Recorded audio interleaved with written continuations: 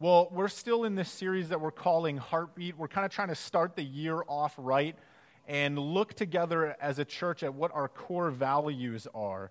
And our goal is to see from Scripture how the core values and the mission that define Maricopa Springs Family Church are some of the same core values and the mission that's really at the very heartbeat of what God is doing in the world. And today we're going to spend our time looking at this core value of transformation. The Christian life, I think, is a life of transformation. It's not static. It doesn't stay the same. And even when it doesn't seem to be so, God is working in the lives of His children to develop them, to change them, to grow them, ultimately to transform them more and more into the image of His Son, Jesus. So our core value for transformation, it's on the back of your bulletin if you want to flip it over and find it real quick. It's stated like this: we want to be people who are becoming more like Jesus. I know that's really hard to wrap your mind around, right? But I think that there may be some misunderstanding in kind of what transformation means. So let me tell you just a story from my life real quick. When I was in college, I decided to go to a small private Christian school outside of Chicago. And my hope was that in this small Christian school, I would find this student body that would really stimulate me in my faith to grow in my relationship with God. That I would find all kinds of people who were just as eager as I was to be transformed. But it didn't take me too long to sort of fall into this cynicism that maybe too often grips college students. Looking back, I really have no doubt that the majority of my classmates really loved Jesus, but at the time, it just didn't feel like that, okay? We had to go to chapel 3 days a week. It was mandatory. And I would look around this room filled with these college students, my peers, and I would see people sleeping or people with their headphones in, watching movies on their iPhones, right? And at one point I decided I'm going to start a Bible study with some of my roommates and my classmates. And so I gathered people from my dorm and we met together, and that went on for about 4 weeks before the excitement waned and it was just me alone in this study room. I decided that I wanted to start a prayer ministry to pray for missions around the world. Just gather people up to just pray for the gospel being proclaimed around the world.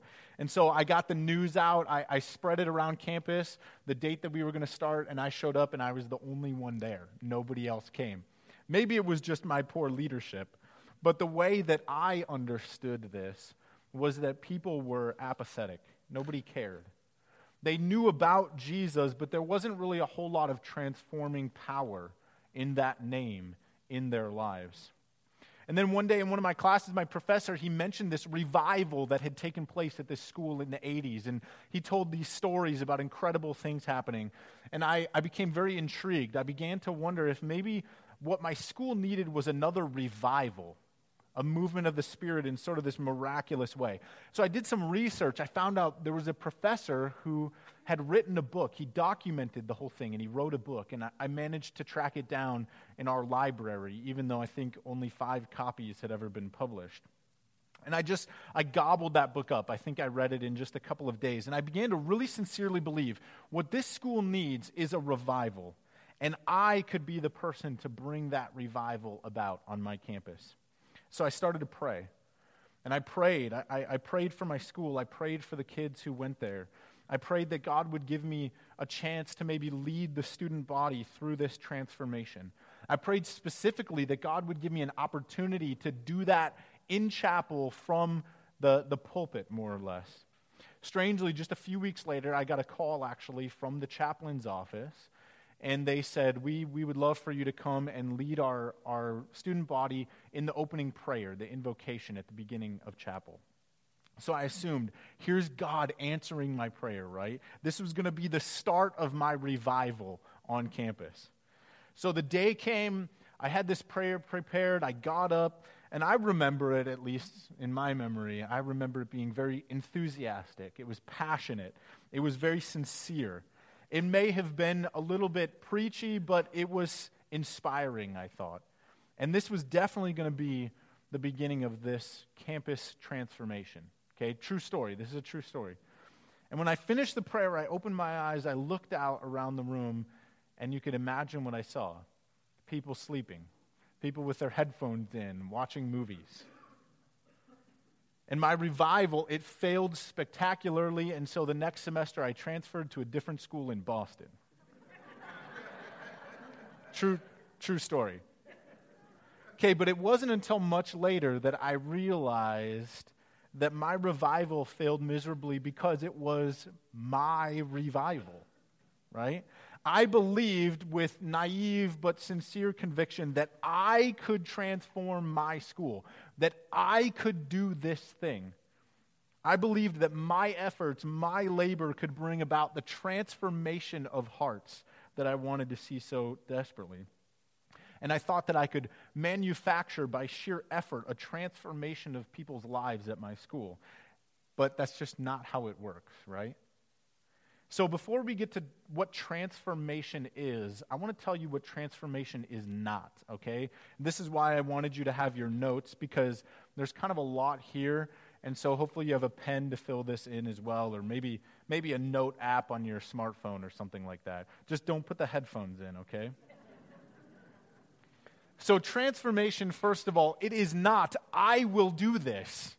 I will do this. Jesus says in John 15, apart from me, you can do nothing. So it's not something that we do. You and I, we are powerless to transform a heart, whether it be ours or somebody else's. Only God can take dry bones and breathe them back to life, like Ezekiel. And if you're looking at yourself as the source of transformation, then you're looking in the wrong direction. Okay, transformation number 2 is not an effort of the will. How many times have you swore to yourself that you will not do this thing anymore, or you will do this thing forever after, only to find that within a very short period of time you fail to follow through on this commitment, right? That is willing yourself to do something. And look no further than the month after New Year's to see that people just don't will themselves to do things very well, okay? Willing or willing yourself is not the primary force behind transformation. 3, transformation is not, am I going too fast? Do I need to re-say those? I will do this is number 1. An effort of the will is number 2. Number 3, transformation is not moralism. Transformation is not moralism. Moralism is this idea that God wants us to be good and virtuous and upstanding people, and when we meet that description, God is happy with us, and when we fail at that description, God is mad at us, and when we're bad, we have failed in His eyes, and when we're good, He gives us the thumbs up, okay? And setting ourselves under some kind of moral code of conduct has never led to transformation of the human heart. Laws and morals, really all they do is help us see how depraved we are, how poorly we can follow God's law. So the Apostle Paul talks about in Romans 7 that the law, all it does, morals, all they do is show us the bankruptcy of our hearts. Number 4, transformation is not information. And yet I'm going to bombard you with information this morning, which I have to laugh at as ironic. But transformation is not information. I bet that we all can think of somebody probably who's a legalistic Christian, who knows all kinds of things about theology and doctrine, who can rip us a new one with how they flip through the pages of their Bible to quote Scripture right and left. And yet their life is so void of this character that's consistent with a deep and intimate love for Jesus. They know the light of the gospel. They definitely know the truth of the gospel. They have all kinds of information about God and the Bible, but they don't know the heat of Jesus burning in their soul. And so transformation is not just information. Number 5, transformation is not discipleship. We're going to talk about discipleship in a few weeks, how that too is a core value here at Maricopa Springs. But transformation is different than discipleship. Discipleship is putting off the old self and putting on the new self in Christ. Colossians 3 talks about that. That's what we're going to study in a couple of weeks. But transformation is something different. It's different than discipleship. So then what is transformation, right? First, transformation is something that God does in us. It is wholly and entirely a work of God. It's not something that we can claim credit for. It's not, I will do this, but rather, God is doing this. Turn with me in your Bibles, Ephesians 2:22. I think maybe I put it in your notes, but I like to make you work, burn some calories. Flip to Ephesians 2, verse 22.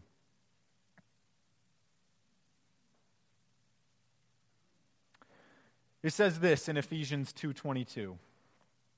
In him, you also are being built together into a dwelling place for God by the Spirit. You can see all of the different nuances there. Do you see where the driving force of transformation comes in? It starts in him. Him, that is Christ Jesus. So transformation comes through the power of Christ at work in our lives. In him, you also are being built together into a dwelling place for God.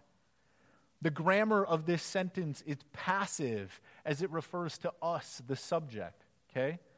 We are the ones being built by the power of Christ at work within us. Psalm 127 verse 1 puts it this way: unless the Lord builds the house, the laborers labor in vain. And so God himself is the primary cause of us being built. He's the one who effects transformation in our lives. Ephesians 2:22, I'm back there again. It reiterates this idea at the very end, right? You probably saw that. In him you also are being built together into a dwelling place for God. How? By the Spirit. By the Spirit. So as this verse in Ephesians 2 depicts for us, transformation, it's a work of God. We can't manufacture it through good morals or an effort of the will, or even by gathering information about the Bible. Okay, number 2, God brings transformation through struggle. God brings transformation through struggle. I think it's just human nature that we want to live safe, easy, comfortable lives. But God, I think, tends to bring the greatest transformation of our character through the difficulties that he walks us through the pain, through the darkness, through the suffering, the trials, and the pruning that we endure. The joys and the highs of life, they definitely lead to growth, right? That's for sure. But the struggle that God takes us through is used by his hand to produce transformation, not just growth. And Job, I think, is an excellent example of this, okay? This is one of the Bible or books of the Bible that for all of my study of it, I just simply don't understand. At the end of Job, after Job has been through this really senseless suffering, he's lost his family, his wealth, his security, and his health. Job has this incredible transformational encounter with God, where God speaks to him out of the whirlwind. And after this experience with God, Job says these words in Job 42:5. He says, I had heard of you, God, by the hearing of the ear, but now my eyes see you. And Job certainly knew God through the good times, but it was the pain and the difficulty of the struggle that opened his eyes in a transformational way to truly see God for who God is. Okay, to illustrate this in another way, the times that are good, they definitely grow us like a tree, right? But it's the struggle that God leads us through that cause us to actually bear fruit as a tree. You don't need to turn there. Let me just read it. Jeremiah 17, verses 7 through 8 says this: Blessed is the man who trusts in the Lord, whose trust is in the Lord. He is like a tree planted by water that sends out its roots by the stream and does not fear when the heat comes, for its leaves remain green, and it is not anxious in the year of the drought, for it does not cease to bear fruit. And the heat and the drought are the times of struggle that we walk through, the times of difficulty. But in those times of struggle, that's when we're transformed into the kind of tree that reaches down deep into the living streams of Christ Jesus to continue to bear fruit even in fruitless times. And so although pain and struggle and difficulty, although dryness is a hard season to walk through, these are actually blessed seasons for the believer because God brings transformation through our desperate dependence on Him. And thank God for seasons of joy and ecstasy and ease because they're nice, right? We need those and we do grow. But also, thank God for the seasons of darkness and dryness where He transforms us in this dependence on Him. Okay, number 3. Ultimately, transformation is God changing our hearts so that we want God for God's sake, not for the sake of the high or the growth or the excitement that comes with knowing Him. So, transformation is God changing our hearts so we want God for God's sake. It's easy to see that many Christians early on in their walk with Christ, they love God for the things that He gives them, right? They love Him for the forgiveness that He offers and the freedom that comes with that. They love Him for the promise of heaven and this hope of eternal life. They love Him for the comfort of His presence. It makes them feel warm and significant. They love Him for the security that they find in Him in a world that's so unstable. And all of those things are good, but they are gifts from God. And there comes a time in the Christian life where we realize that there's something greater than the gifts that God gives. We experience a transformation of the heart where the gifts become pale in comparison to the one who gives the gifts. And we begin to love God for God's sake, not just for what God can do for us or what He gives us. Philippians 3, I think Paul tells us a little bit about this. In verses 7 through 8, the Apostle Paul writes this: "But whatever gain I had, I counted as loss for the sake of Christ. Indeed, I count everything as loss because of the surpassing worth of knowing Christ Jesus my Lord. For His sake, I have suffered the loss of all things, and I count them as rubbish, in order that I may gain Christ." And Paul has been transformed. He now looks past the good and wonderful gifts that God has to give him to see that what he truly desires is actually more of God Himself. And he doesn't care so much anymore for the things that God gives because the desire of his heart is God alone. And that's transformation.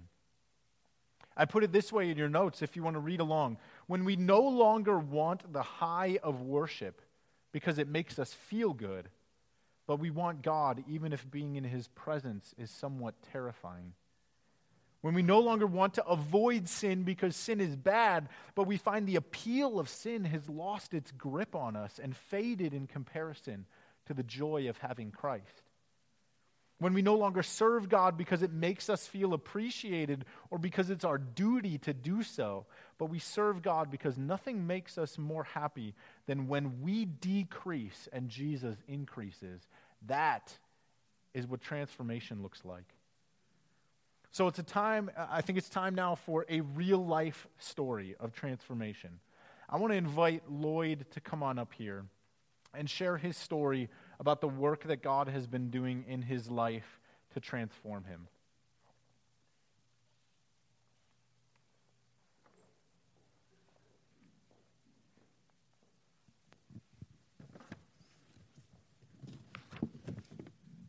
Well, good morning. First of all, let me preface what I'm going to say by saying that what I do today is the hardest thing I have ever done. This is a story about transformation. It's one rooted in pain. For me, it started when I was 6 years old. My siblings and I had an abusive babysitter. she used to stick us with pins and pinch us as well. I remember being afraid all the time. This went on for about a year until we banded together and told our mother about it. Needless to say, we never saw that person again. Shortly after that incident, we moved to another part of town. And like most people, you hope that part of your life is over. Sadly, when I was 9 years old, I was sexually abused by my babysitter from next door. Only this time I didn't tell anyone. Thus began my silent shame. It was about this time that I started looking at porn. I thought I was just a thing that boys did. I went through that stage where your mother finds your magazines and tells you not to bring them in the house. I thought I was being clever, but she always found my stash. What I didn't realize was that was the beginning of my addiction to porn. In my adulthood, I continued to watch dirty movies and magazines, and it soon became my coping mechanism for things that were going wrong in my life. My addiction carried over into my dating life and into my marriages. My first wife was verbally and emotionally abusive, and I allowed myself to be totally emasculated, which made me seek out porn in an attempt to make myself feel better. I didn't feel worthy on any level. I was so defeated that it became my refuge. Things got worse when I got my first computer. Now, I didn't have to look at movies anymore. With one click, I could look at anything I wanted. I was only limited by my imagination. Instead of feeling better, it only made my shame greater. Every time I looked at those images on my computer, I felt an overwhelming sense of shame. I didn't know why. My first wife told me that I was addicted to porn, but I didn't believe it. And in my head, I thought it couldn't be true. The lie that I told myself was that I was a good person, and good people didn't have addictions like that. Sadly, my marriage ended, and I felt like a failure. Porn wasn't the root cause of my marriage breaking up, but it certainly didn't help. Now I was in a foreign country, and it became my way of life. I didn't have the illusion of being married anymore to keep me from seeking it out. Still, I felt dirty and ashamed. I started another relationship hoping that this time I wouldn't be a failure. I could go for weeks and months at a time without looking at him. I began to think everything was going okay. But that demon would not leave me alone. It always told me that I wasn't strong enough to live without it. And at some point, I gave into temptation and was back to my old habits. And my second wife was more abusive than the first. I thought that this was what I deserved. No one really wanted me, and that was okay. I thought I was doomed to this life forever. And even having a daughter didn't stop my addiction. I was secretive, and I thought I was being clever. And in the end, the truth always came to the surface. What's worse is that I called myself a Christian. I wasn't going to church that often, and I had become a CEO, Christmas, Easter only. I believed in God, but I retreated from him. I didn't turn to him to help me through my addiction. I did not come face to face with the word addiction until I married Donna. I thought I was fine until I started to do the same things that caused me problems in the past. I began to sabotage my marriage to her. I was looking for a way out without really knowing it. Time after time, I heard her and promised that I wouldn't do it again. I was still looking at porn and thinking everything was fine. I tried my best to hide it, and I would get caught. My shame was unbearable, but I couldn't stop myself. I was completely out of control. It came to a head for me one Tuesday night at the radio station. She sent me a text detailing all the things that she had found. She told me that she had had enough and that my marriage was over. I had until the next day to find another place to live or call Grady for help.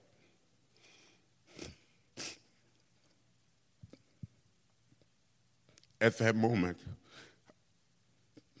I knew I couldn't run anymore. I remember sitting in my car with Satan telling me that I didn't have to admit my shame. I could always find another lie to cover my disgrace. For the first time in my life, I knew I had a problem. I said the word addiction out loud. And there's a certain amount of freedom when you verbalize what you've been thinking.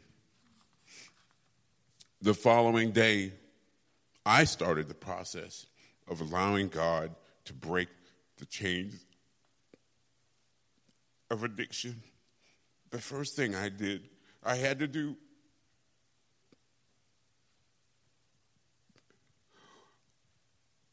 was to tell God I couldn't do this alone.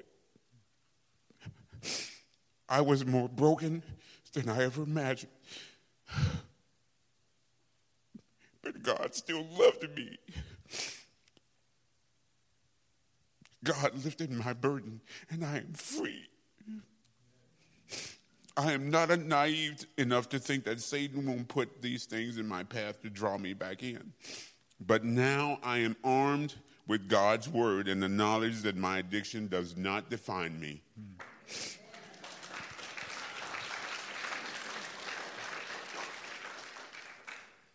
The best part of the process for me happened when I went to Grady. His response to my admission was no judgment. Through love and God's word, he showed me that I wasn't alone in my feelings. When I opened up to him, he helped me to peel back more than 40 years of layers. He helped me to understand that porn addiction is just as insidious as an addiction is to heroin. In essence, I've had to rewire my brain. It is not an easy process, and I've had to do a lot of work. That's the most important lesson to understand. God gives you the tools, but you have to do the work.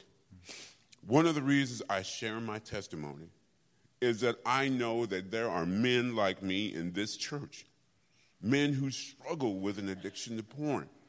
Those who tell themselves the same lies that I have told myself for more than 40 years. I am not afraid of those who will judge me because of what I am doing. My heart is clear about the steps that I have taken. In Romans 8:1, it says, "There is no condemnation for those who are in Jesus Christ." I know that God has called me to do this. You don't have to be afraid anymore. My story is no different than yours. I can't judge because I've been where you are right now. I can tell you this: the battle against porn addiction can be won. God knows your pain and he knows your struggle, but you cannot do it alone. Talk to God and tell him about your troubles. Saying it out loud begins the process of healing. I am a witness to the power of transformation.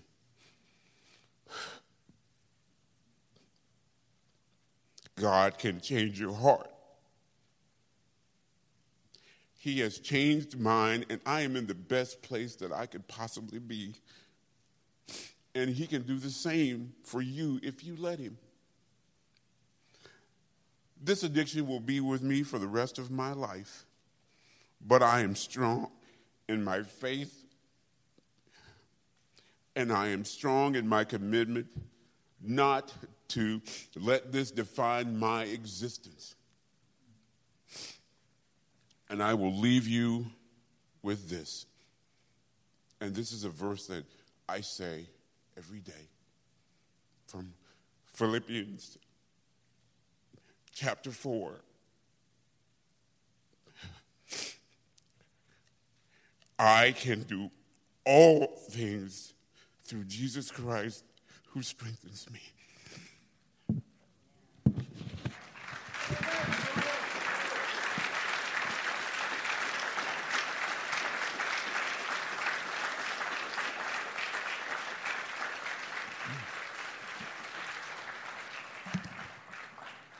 Thanks, Lloyd. Let me pray for you real quick. Father, I thank you for Lloyd, and I thank you for his willingness to share this, and I pray that you would continue to transform his heart and his life. I thank you for his courage, and I pray that you would continue to bless him on this journey that he's on. In your son's name, amen. Really, Lloyd, thank you. It does take a lot of courage to stand in front of a room of people and confess your sin like that. You know some of these people, and some of them are strangers, but I know from our conversations that God has really been doing this work of transformation in your heart. And I know that your concern as a result is not what the people in this room think about you, but rather your concern is what God thinks about you, and your heart is secure in the truth that he loves you, not because you're good, but because he is good, because he won that love for you in Christ Jesus.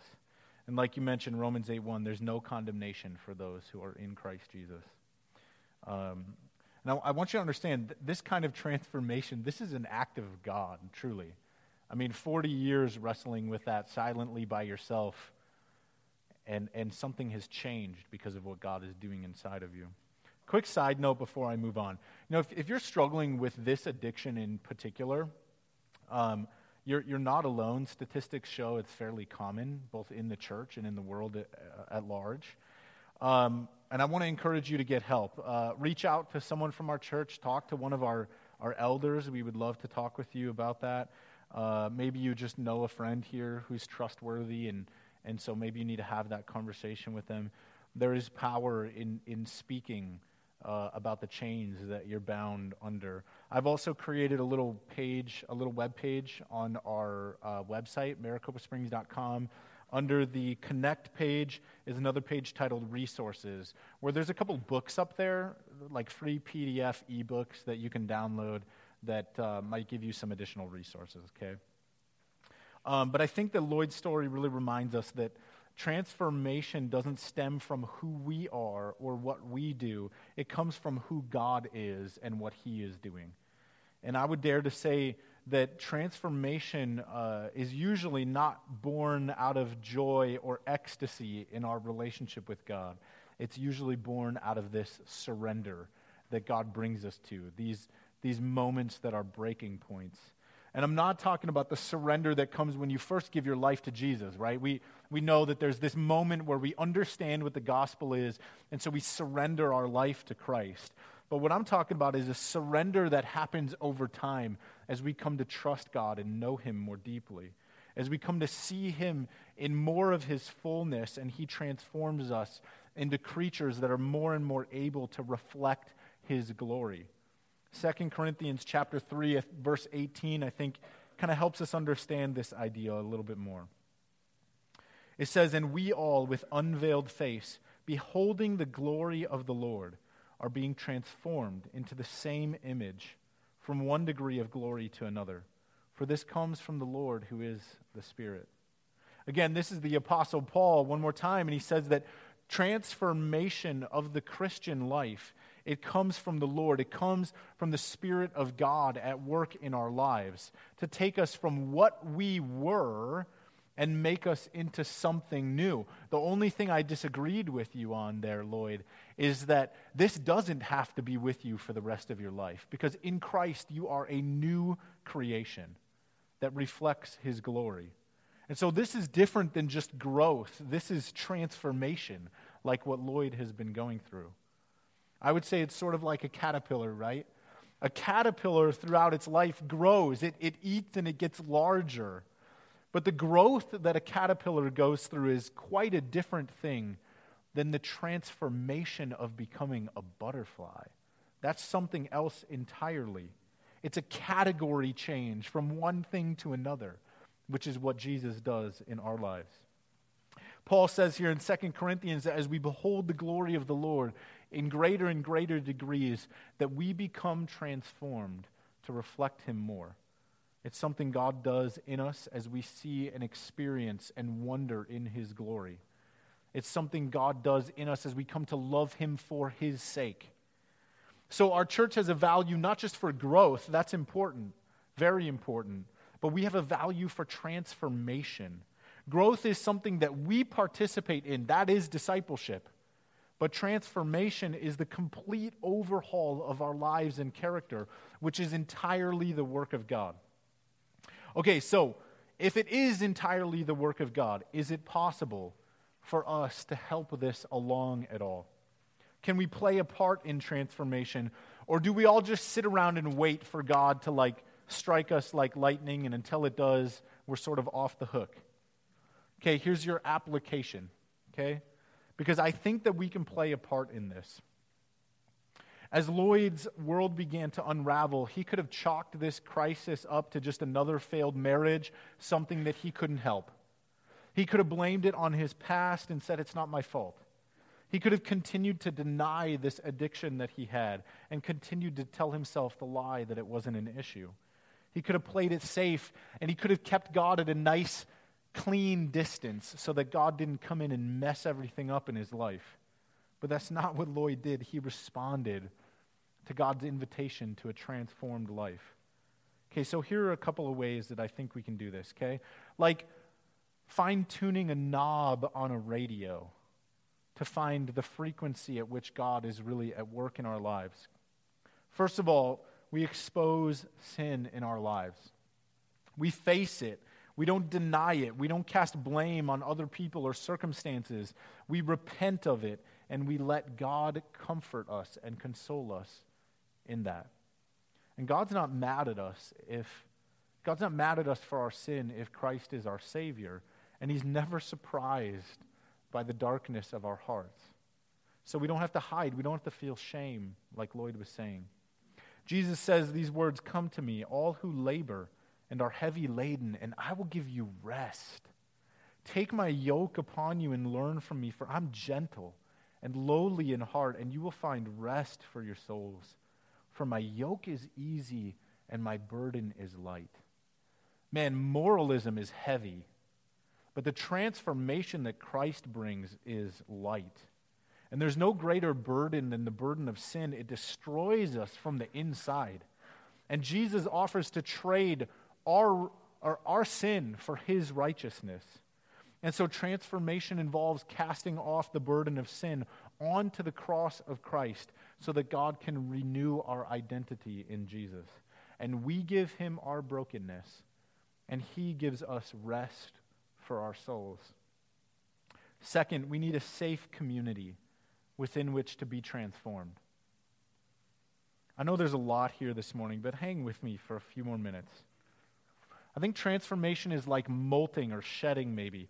When an animal molts its skin, it is vulnerable as that process is taking place. Molting, it's a time of transformation when the animal has outgrown its skin or its exoskeleton. And so the only option for the animal is to literally shed its outer layer. And it's a process that takes time. And during that time, the animal is often susceptible to attacks from predators or wounds from the outside. Or go back to the caterpillar, right? When it's in the cocoon undergoing its metamorphosis, its transformation, it's incredibly vulnerable. It's defenseless. Ephesians 4:32 commands us to be kind to one another, tender-hearted, forgiving one another, as God in Christ forgave you. And people don't experience transformation if they're in a community where people around them are not tender-hearted. The molting of our old selves, the transformation into Christ-likeness, that never happens in a community where people feel fear, to be honest about who they are. And so the church, it always needs to be a place of safety and grace, where the value of transformation is held so high that people are free to become what God is making them without fear of condemnation.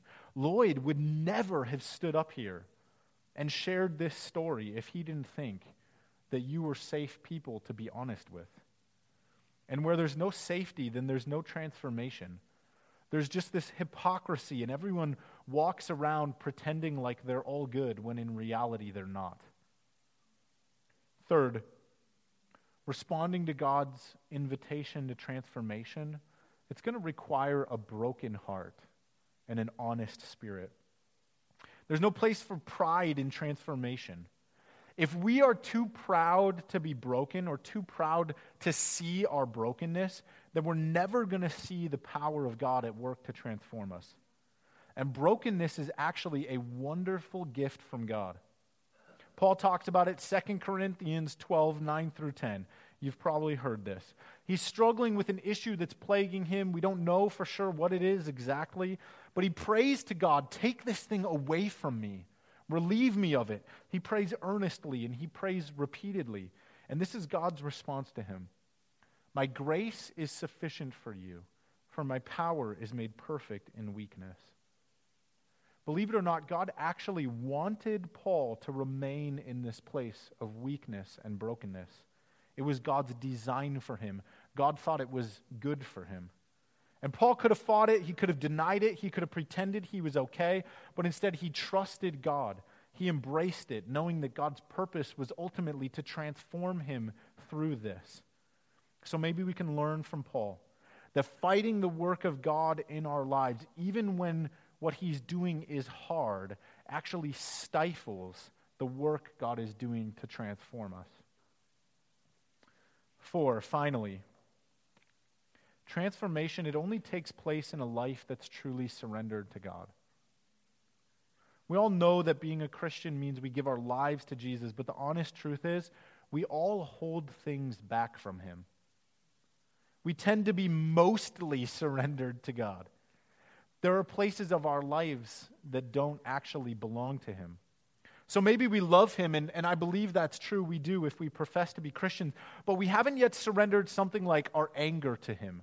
We hold on to that. We love him, but our career trajectory, that's ours to do what we want with. We love him, but there's no way that we're going to surrender our children to him because that's just too hard to trust God for that thing. Or we love him, but when it comes to our finances, he's really not qualified to be in charge, right? We love him, but the purity of our eyes or the purity of our marriage is really not something we want him to dabble in. But God wants to transform these things. He wants us to willingly surrender them to him so that he can transform them. I think Psalm 34 touches on this idea beautifully. This is where I would like you to turn if you've had your finger in your Bible for a while. Psalm 34. Maybe I put it in the notes. Did I put it in the notes? All right. Then you can look there. I just want to read this. It says, I will bless the Lord at all times. His praise shall continually be in my mouth. My soul makes its boast in the Lord. Let the humble hear and be glad. Oh, magnify the Lord with me, and let us exalt his name together. I sought the Lord, and he answered me, and delivered me from all of my fears. Those who look to him are radiant, and their faces shall never be ashamed. This poor man cried, and the Lord heard him and saved him out of all of his troubles. The angel of the Lord encamps around those who fear him and delivers them. Oh, taste and see that the Lord is good. Blessed is the man who takes refuge in him. So look, the Christian life, it's a call to walk through transformation. That's why we have this value in our church. And what God does is transform people. But our problem is we can't transform ourselves. We can't force it. We can't manufacture it. We can't will it into existence. Yet the wonderful thing is God has already accomplished it. He's already guaranteed it and secured it. Maybe you've seen a theme recently in my teaching. How has he done it? He's transformed the human condition through Christ's willingness to surrender, to go to the cross. Notice how God didn't transform the human condition on a mountaintop. That's not where it took place. He didn't do it through ecstasy. He didn't accomplish it through overwhelming feelings of joy. God transformed humanity on the valley floor of Golgotha. He transformed humanity in the dark trench of Calvary. And the cross was the lowest of lows. It was the darkest of nights. Yet that was where God took the trajectory of humanity from destruction to restoration. And it was a work of God. It wasn't a work of man, because it's God who transforms. Did any of the disciples follow Jesus to the cross? No, because they couldn't go there. Only God could go there, because it's God who transforms. And transforming your life, it's His work and His alone.